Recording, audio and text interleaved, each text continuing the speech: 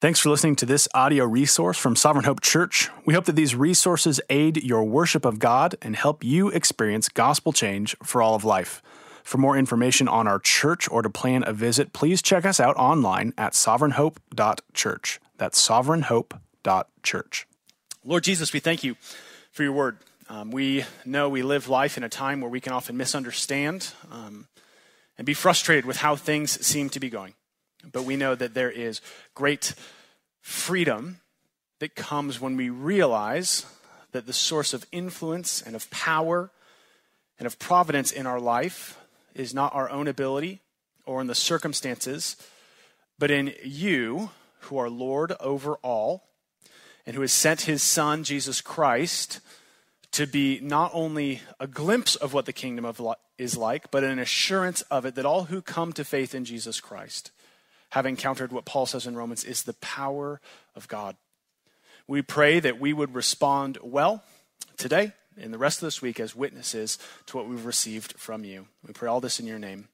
Amen. So if you're a parent or if you've ever cared for small children, you're perhaps familiar with such existential literature as one that begins this way. Kids, I wonder if you know this one. Deep in the water where the fish hang out lives a gloomy swimmer with an ever-present doubt. I'm a pout-pout fish with a pout-pout face, and I spread the dreary wearies all over the place. Blub, blub, blub. Along comes a clam with a wide-winning grin and a pearl of advice for her pal to take in.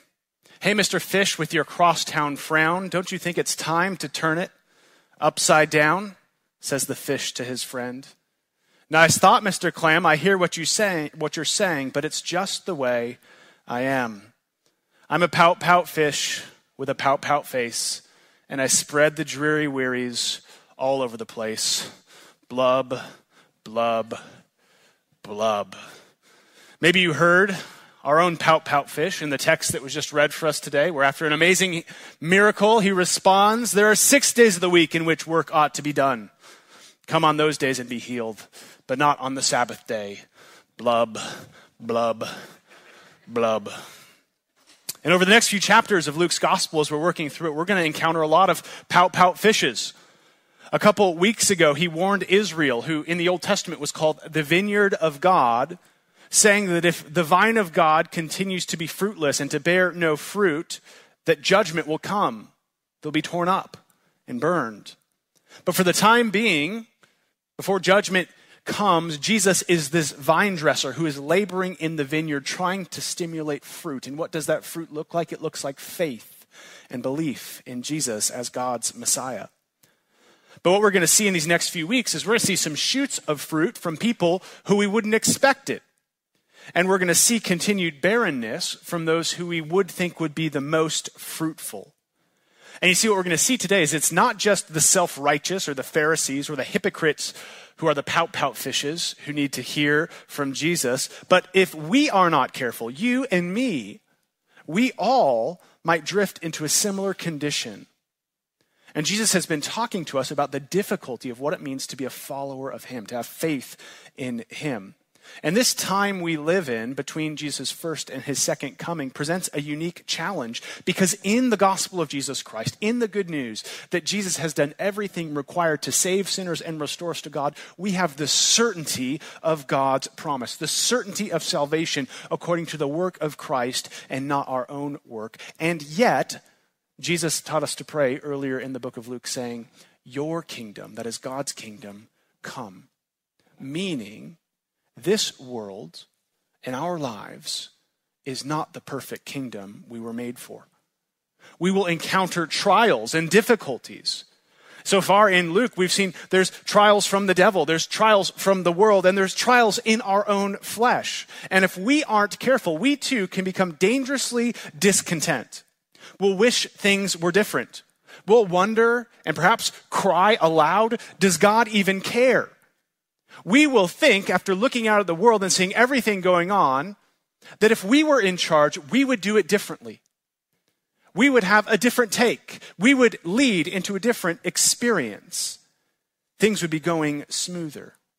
And there's a wonderful place for lament and sorrow in the Christian faith. And that's because the reason why this world is hard is because sin is real. We have a real problem. Jesus didn't come and die on a whim because he felt like it. He came because this world is a dangerous place. And so when we lament over all of the brokenness that makes the gospel so beautiful. But for believers who understand the true reality of Jesus and his kingdom, our lament is also accompanied by an assured promise of glory. In other words, this is what we're going to look at today in our text, that in our world, the kingdom of the gospel is opposed but overcoming. In that time between Jesus' first coming and his second coming, the kingdom of the gospel is opposed but overcoming. And we're going to see this in two parts this morning. First, we're going to see Jesus' mercy opposed as he heals a woman on the Sabbath in a synagogue. But second, Jesus is going to use this healing as an opportunity to preach to us and to all who have eyes to see the overcoming force of kingdom power. If you've ever wrestled with doubts, discontent, or despair in following Jesus, what we'll see in our passage today is that if we hope in Jesus, hope always wins. Not because there's a vague power in hope, but because there is kingdom power in Jesus, who is the King of the kingdom, God in the flesh. And to begin, let's dive into our first part today where we see Jesus' mercy exposed in the synagogue healing. For a number of weeks now, Jesus has been leaning more and more into the Jewish religion, to their organized system of their big religion, big R. He's leaning into it so that their unbelieving hearts might be made stunningly visible. Jesus pressing into this place where they ought to be the first ones to see Jesus as the Messiah, but they're failing to see it. He wants us to see how bare the vineyard is in Israel. And Jesus is teaching here in a synagogue on the Sabbath, the holy day of the week, is part of that expose. He's showing how the places which should praise him are empty of praise. And as Jesus is teaching the Old Testament, which is what he was doing in the synagogue, two things happen at the power of Jesus. We see both a healing and we see a hardening. We're going to touch on those briefly here. And Jesus' healing happens as he's teaching. He's teaching and he stops in order to heal. If you've been paying attention in the book of Luke, this is unique. Because typically what's happened is Jesus has been teaching or traveling and someone runs up to Jesus asking to be healed, or friends dig through your roof and bring somebody to Jesus to be healed. But here, Jesus interrupts himself to heal this woman. This in itself is really profound. We saw earlier on in the book of Luke where Jesus set aside his healing ministry. Do you remember what for, though? In order to go preach the gospel. But now we see why Jesus prioritizes the preaching of the gospel. He's showing us the purpose of his preaching ministry. You see, the purpose or the end of Jesus' good news of salvation is not merely an intellectual understanding. But to understand who Jesus really is, the message of the gospel that he's preaching is to experience in a very real way healing. That's what the resurrection of Jesus and the resurrection of all who have faith in Jesus goes to prove, that every Christian one day is healed both physically and spiritually. Believing what Jesus says drastically changes not everything on the outside, but everything about you. If you're just checking out Christianity and you've come here today, you might wonder why Christians do this.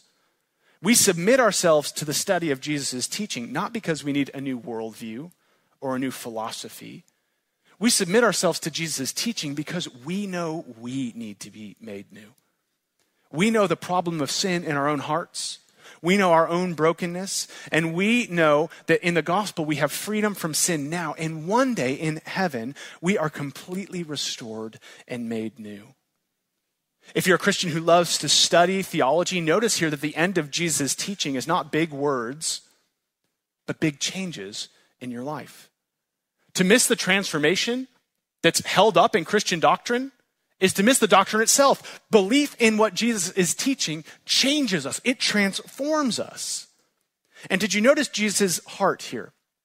We see our Savior's heart displayed in verses 12 and 13. Notice it says, Jesus saw her, he called her over, he said to her, "Woman, you are freed from your disability."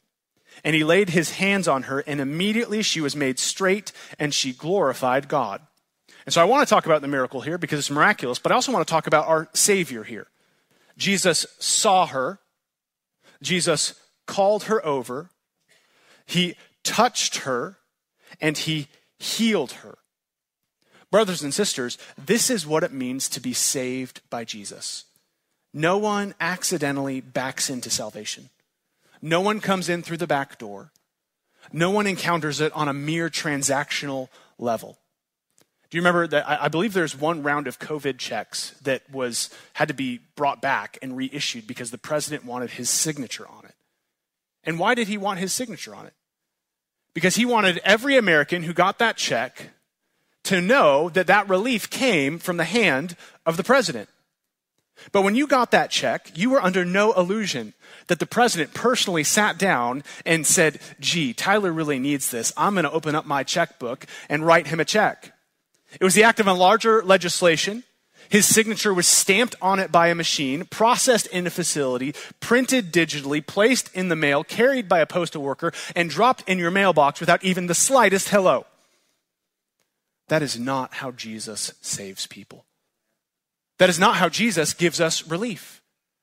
It's not a transaction disassociated from the heart and the touch of our Savior. It is through Jesus' knowledge of us, through his personal will. As Devin prayed earlier, Jesus set aside, Paul says, did not hoard his divinity in heaven, but laid it aside to come to us. He involved himself to save us because he wanted to. He touches us gently to open our eyes. To be saved by Jesus is no act of yourself that you can walk away from or lose as if you've misplaced your wallet. To be saved by Jesus is to be seen by him, to be called by him, to be spoken to by him, and to be touched by him through what? Through the message of the gospel.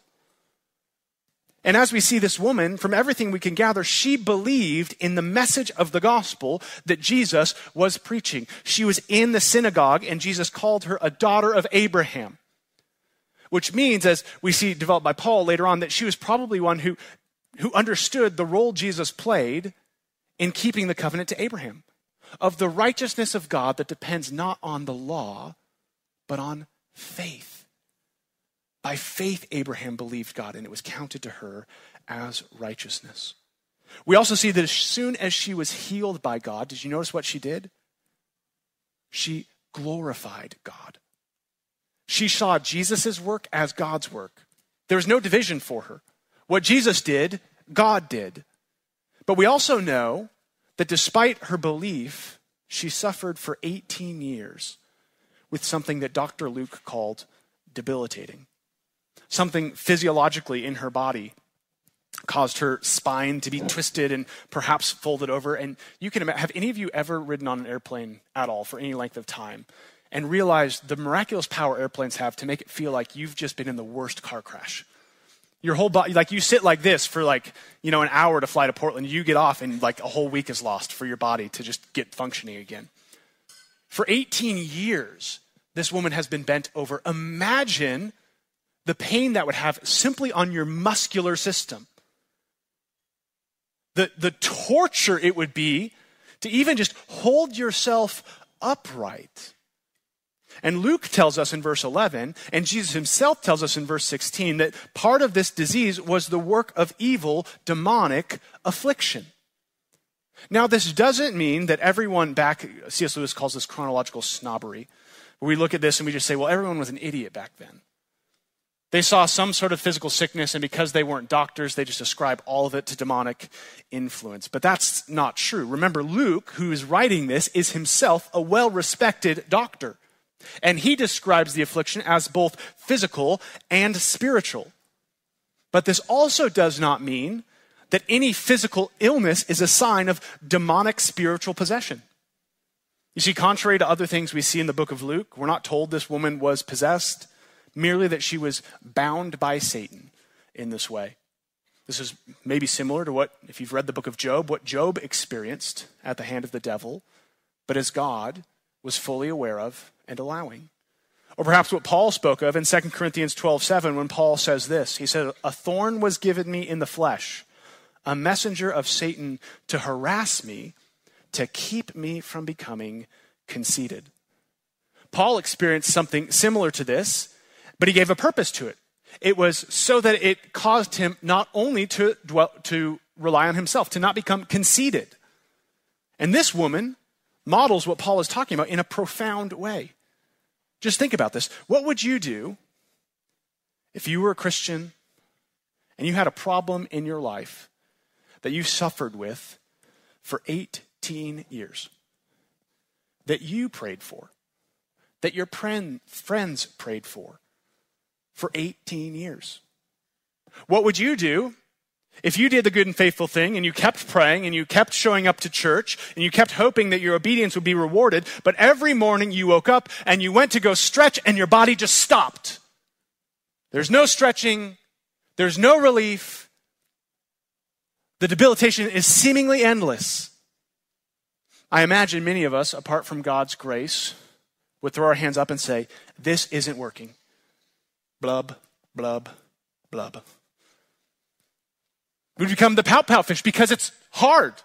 It's painful. It's out of place. It's not a petty despair. It's a real despair. Someone listening here might have a physical ailment. It might be visible or it might be invisible. And you might say, this might be the passage that makes you just want to chuck your Bible across the room. This woman gets her healing. Where's mine? I'm here today. I'm listening today. I'm believing today. Isn't Jesus my Savior too? But see, brothers and sisters, stories like this remind us that despite how long you might be suffering, if your faith is in Christ, that your healing is coming. It might not be till glory, but it's coming.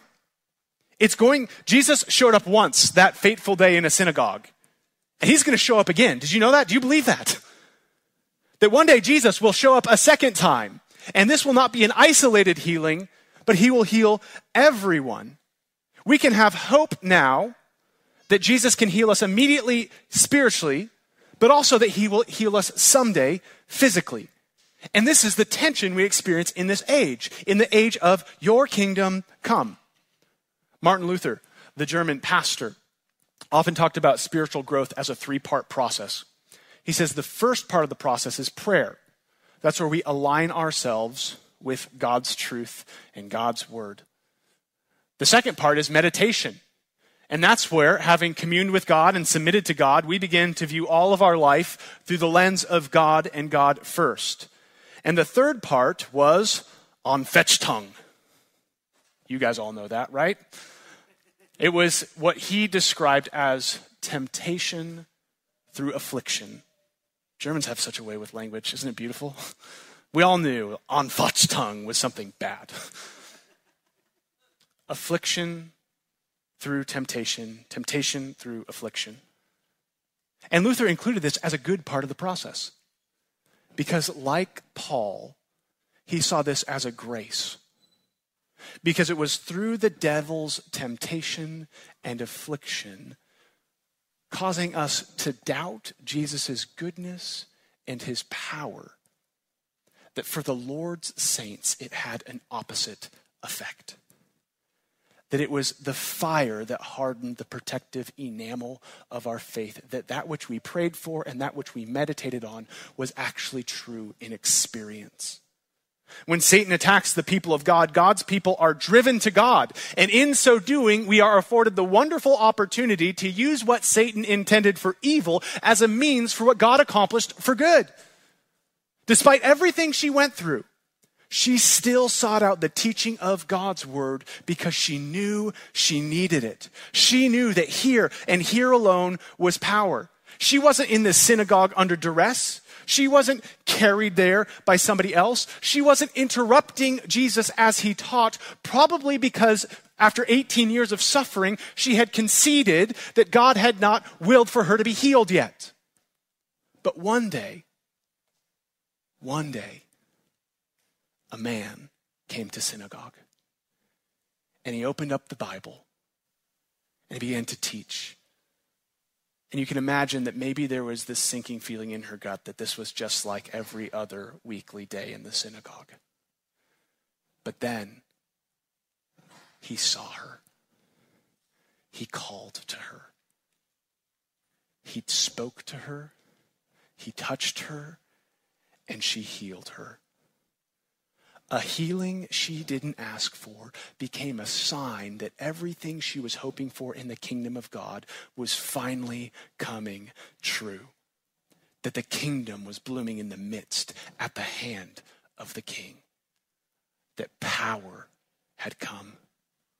And Jesus' mercy immediately healed her. And immediately she glorified God.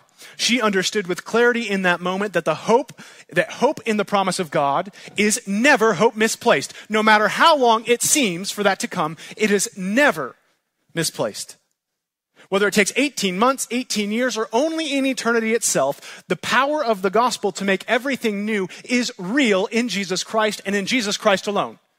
It is no fable or fairy tale. It is no mere resurrection happens in your heart and healing is a spiritual thing. It is a spiritual thing, but it will be physical, brothers and sisters. As God wills in this life, but as God has willed universally in the life to come. Here was power that healed, and a woman glorified God. But this wasn't the only response to Jesus' power, was it? Here we see Mr. Pout-Pout-Fish himself in the hardening of a heart. Not only did Jesus' mercy stare down and defeat the forces of the devil, but here he faces the stubborn force of our flesh, the religious opposition to the mercy of Jesus. The ruler of the synagogue, it's fun to read your Bible and pay attention to what it's saying. The ruler of the synagogue sees this woman healed, and in verse 14, Luke tells us he became indignant because Jesus healed on the Sabbath. Can you imagine that? Can you imagine if they had Yelp back then, what the Yelp reviews to Jesus would have been like? Like 10 out of 10, don't recommend, heal the woman who was suffering for 18 years on a Saturday. Can you believe it? Why was this such a big deal? Well, Jesus tells us a little bit more why this was a big deal. In reading his response, we can assume what this man was wrestling with in verses 14 through 17. But the ruler of the synagogue, indignant because Jesus had healed on the Sabbath, said to the people, "There are 6 days in which work ought to be done. Come on those days and be healed, not on the Sabbath day." The Lord answered him, "You hypocrites! Does not each of you on the Sabbath untie his ox or donkey from the manger and lead it away to water? Ought not this woman, a daughter of Abraham, whom Satan has bound for 18 years, be loosed from this bond on the Sabbath day?" As he said these things, all his adversaries were put to shame, and all the people rejoiced at all the glorious things that were done by him. This man was upset precisely because Jesus healed on the Sabbath. And he's so upset, this is wild. Again, read the Bible with your eyes wide open. That he rebukes the people, and he says to them, "Come on another day and be healed." It's almost like he just saw something as ordinary as Jesus give this woman a cup of coffee, right? He's like, "Come back tomorrow, I'll have a fresh pot on." This was a woman who came for 18 years and nothing like this happened. And he's like, "If you want healing, we had the ability all along to do it. And if you really want it, come back tomorrow and we'll start the whole healing thing over again." He's completely blind to the kingdom presence in his midst. The vineyard was barren because they misunderstood two things. First, they misunderstood the Sabbath itself. The Sabbath, it was Saturday in the Jewish calendar, was created in Genesis 1 on the seventh day when God himself rested from creation. It became a law binding to the Israelites, not in Genesis chapter 1, but actually in Exodus chapter 20. It was verbally given as a law to the Israelites. But before it became part of God's written law, it was talked about most frequently in the events of the Passover, where God brought his people out of Egypt. The Passover night was called a solemn Sabbath to the Lord. And these two events, creation and redemption, help us understand what is meant by the Sabbath and by its laws. The Sabbath was meant to bring rest on one hand and reliance on another. It was a day where God's people were told to sit back and to relax. To know that your life, your provision isn't reliant upon your labor or your fields or your to-do list, but on God himself. But secondly, the Sabbath was tied to God's mercy. On the Sabbath of the Passover, God worked so that his people could be spared. God's people rested by faith in the blood of a sacrificed lamb smeared over a doorway, and they had to trust that though they could do no work, that the work of God and God alone was sufficient to accomplish the work of redemption. And if you notice now, when we turn to Exodus chapter 20, where we see the Sabbath law, it holds together those ideas of rest and of mercy. Chapter 20, verses 8 through, we'll read 8 through 10, the book of Exodus. Remember the Sabbath day to keep it holy. 6 days you shall labor and do all your work. Isn't that what the ruler of the synagogue just said? But the seventh day is a Sabbath to the Lord your God. On it you shall not do any work, you or your son or your daughter or your male servant or your female servant or your livestock or the sojourner who is within your gates. So the Sabbath was a day of rest. They were not to work, but it was also a day to give mercy. And what did that mercy look like? He said, don't make anyone else work. This isn't a day where the Israelites get to now sit back and they get to relax and they have their neighbors or the foreigners in their midst do all the dirty work for them. Instead, what were they to do? They were to invite those who were on the outside to experience the beautiful joy of resting in a reliance on the God who is creator and savior. The God who does everything. And that's all the law we see about this. There's a couple other ones that we'll read in the Old Testament about picking up sticks and things like that, but this is really the sum of it. This is the heart of it. But what happened over the centuries is the Pharisees added thousands of laws to God's law, so much so that in order to protect rest on the Sabbath, they made all these things you couldn't do. And what came at the cost of it? Mercy. The Sabbath became burdensome and oppressive to people. And Jesus draws us out, though, when he says, you have mercy on your donkey. When you untie your donkey on the Sabbath and bring it to water, here I have untied a woman bound by Satan, and you're upset. They misunderstood the mercy of God. But they understood the mercy of God because, secondly, they misunderstood Jesus. If you don't have a right understanding of who Jesus is, you will always misunderstand what mercy looks like. You'll say, no. Salvation looks like this. Mercy looks like this. But when you understand who Jesus is, Jesus frames the mercy that we need.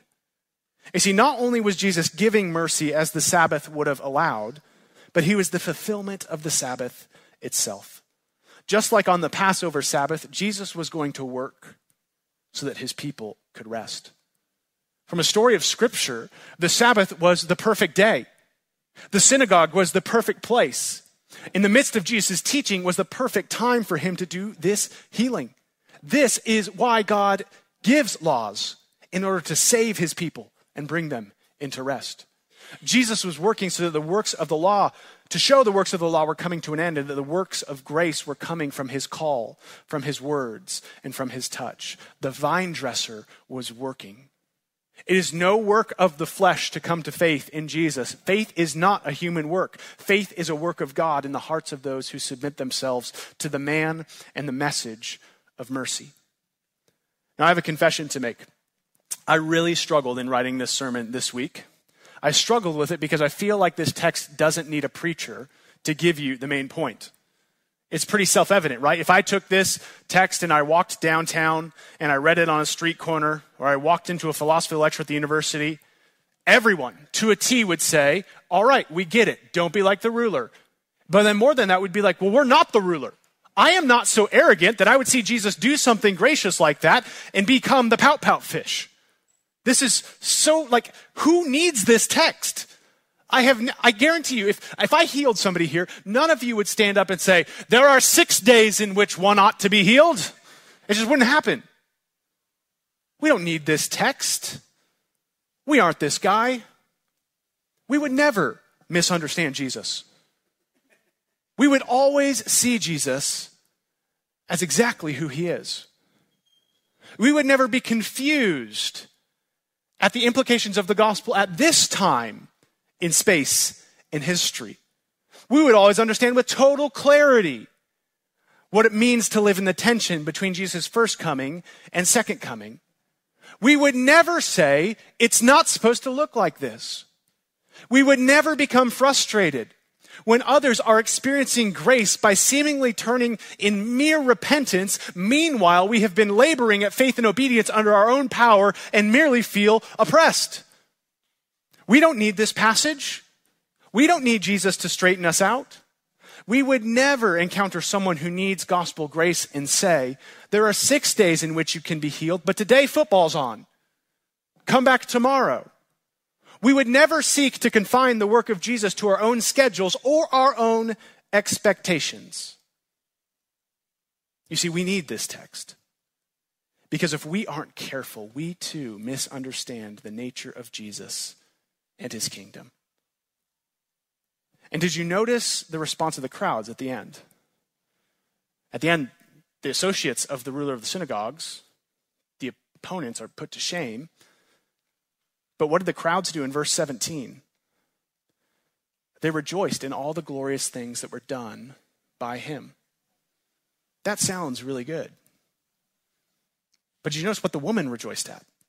In verse 13, she glorified God. Did you notice the difference? Some people were excited at the things that Jesus did. The other one was ecstatic at the person who Jesus was.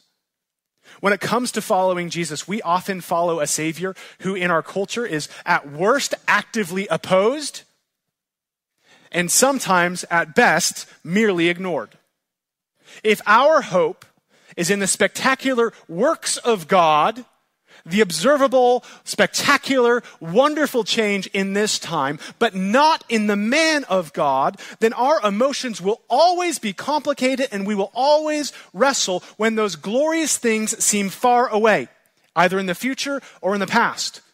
We will look at the lack of spectacular things going on and we will begin to say, what about me? Is this real? Can Jesus do anything about this? Am I forgotten?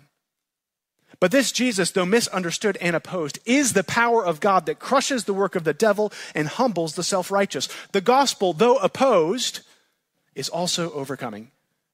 And this is our final point this morning. Kingdom power.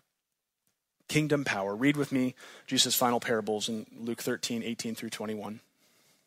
He said, therefore, what is the kingdom of God like? And to what shall I compare it? It is like a grain of a mustard seed that a man took and sowed in his garden. And it grew and became a tree, and the birds of the air made nest in its branches. And he again said, to what shall I compare the kingdom of God? It is like leaven that a woman took and hid in 3 measures of flour until it was all leavened. You see, just like the miracle itself, the danger of these parables are in their simplicity. They're both abundantly clear. They're about something seemingly small that grows and makes something bigger. It's about something having innate power to it, and that power, though slowly and over time, often grows, right? Watching a tree grow is not, there's no Netflix special on it. Because we observe its growth in years, not in moments. The power of leaven seems weak. When you first make the bread, you might not notice it, but when you leave, you'll come back and you'll notice that slowly, without us even seeing growth, it's just growing. It's easy to understand this. And maybe I'm a dummy, but it's really hard to believe this. You see, let's not forget that the ruler of the synagogue was totally content with Jesus' teaching until it confronted what he didn't believe. Did you notice that? He was totally fine with Jesus preaching the Old Testament until Jesus started preaching something that this man didn't believe. Jesus' point here is that it's so easy to miss the kingdom, but you can't miss it. The power is not in acceptance of the gospel by the world. The power of the gospel is not in the immediate relief of the spine or the solving your financial crisis or relational status. The power is in the kingdom itself, in Jesus, who is the king. That's what this whole passage goes to show. It's moving from shadow to substance the whole way through.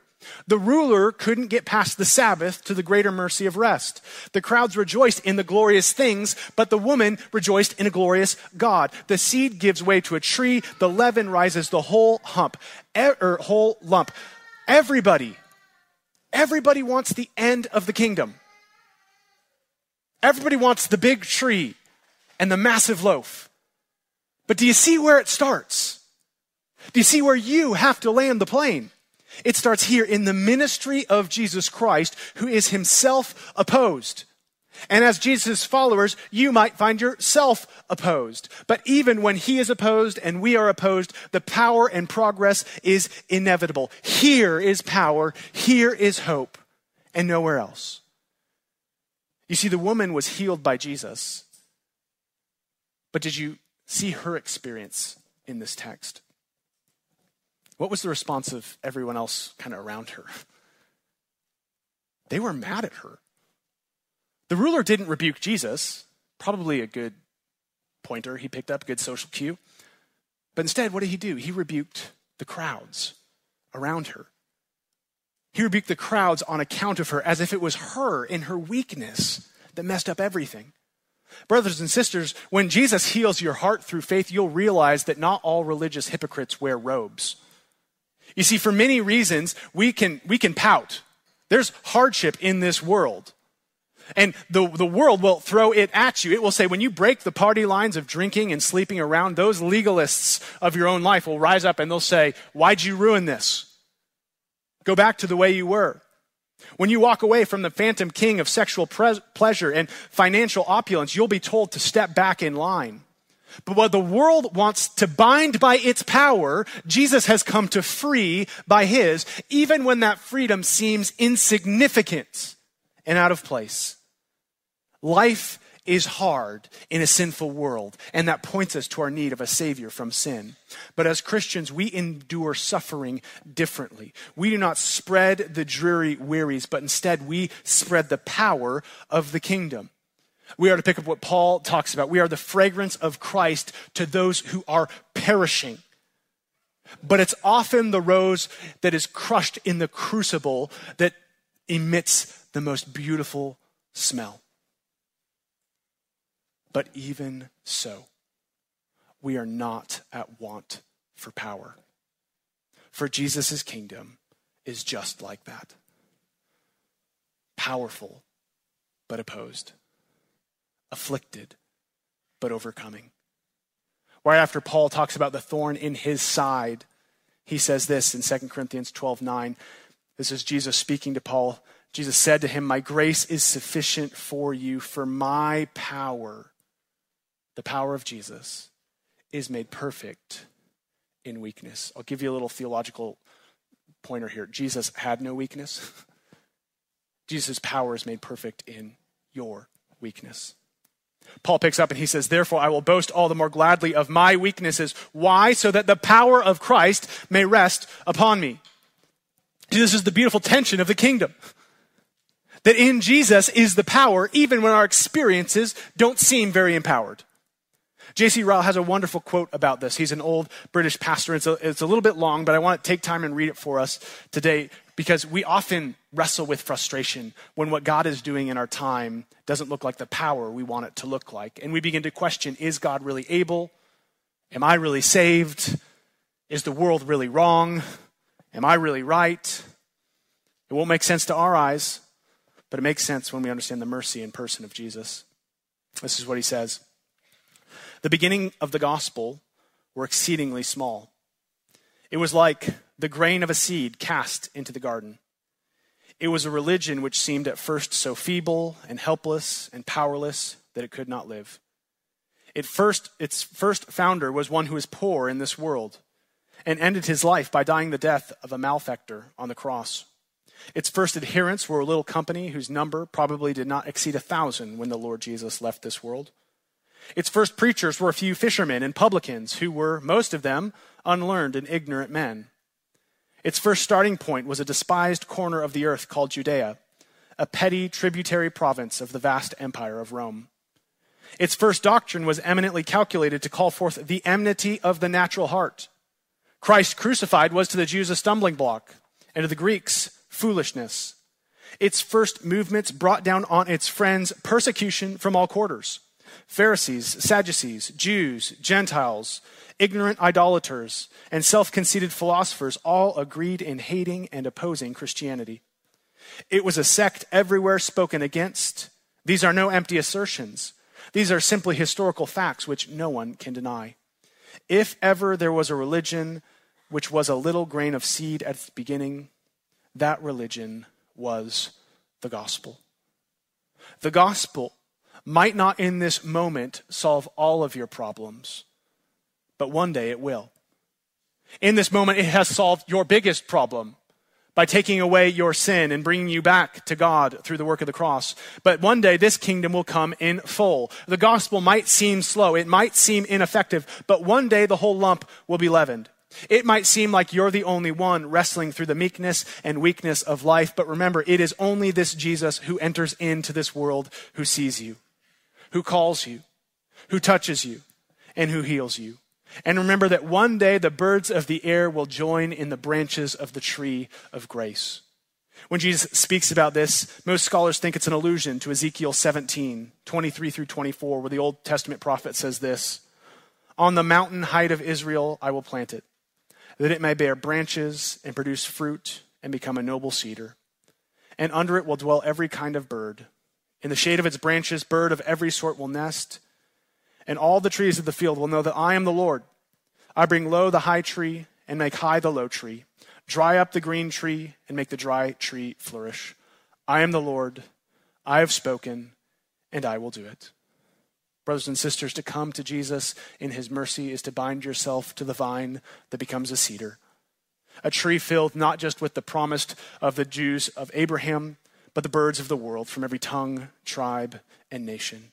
It might look meek and misunderstood now, but for those who understand Jesus and his kingdom, we do not lose hope, for the power is in the seed. Instead, like this woman healed by the Savior, we make it our business in the face of scoffers to glorify the God who saved us, to live in the beautiful tension of a seed that is becoming imperceptible to human eyes, greater, different, bigger, stronger, and more Christ-like. And in fulfillment of the Sabbath law, what are we to do but to invite others to come in, to say, lay down your works and come and rest here in the gospel. There will be no pouting for those who believe, though hardship, opposition, and lament abound. For the power is in the kingdom, and it will not fail. So we go in light of this kingdom power, and we submit all of our emotions, not to our experiences, but to the King who enters into it. John Chrysostom, an early church pastor, had a wonderful quote that spurs us onward in our mission in this upside-down kingdom. He said this: "Now if 12 men leavened the whole world, imagine how great our disbelief if we, being so many, are not to add the more who remain. We who ought to be enough for 10,000 worlds, and to become leaven to them." May the Holy Spirit help us to not miss this point, to not wallow in our circumstances, but instead to realize that we are missionaries and ambassadors of a kingdom whose King has come, of a healing that has happened in part, but will one day happen in full. Let's pray. Lord Jesus, we ask for your mercy as we seek to apply this text to our lives. Only you can tell us the ways in which we, in our own hearts, are frustrated and misunderstanding your work at this time, misunderstanding your person. But we know that, as Paul says, right now we see everything through a glass but dimly. And so we should not be surprised when our perception of you, even for those who are Christian, needs to be brought back in line with Scripture. Lord, help us by causing us to boast in our weakness. Make us the faithful woman who, even for what seemed like 18 fruitless years, submitted herself to the power and promise of the gospel, and in the end received healing at the hands of Jesus. We pray all of this in your name. Amen.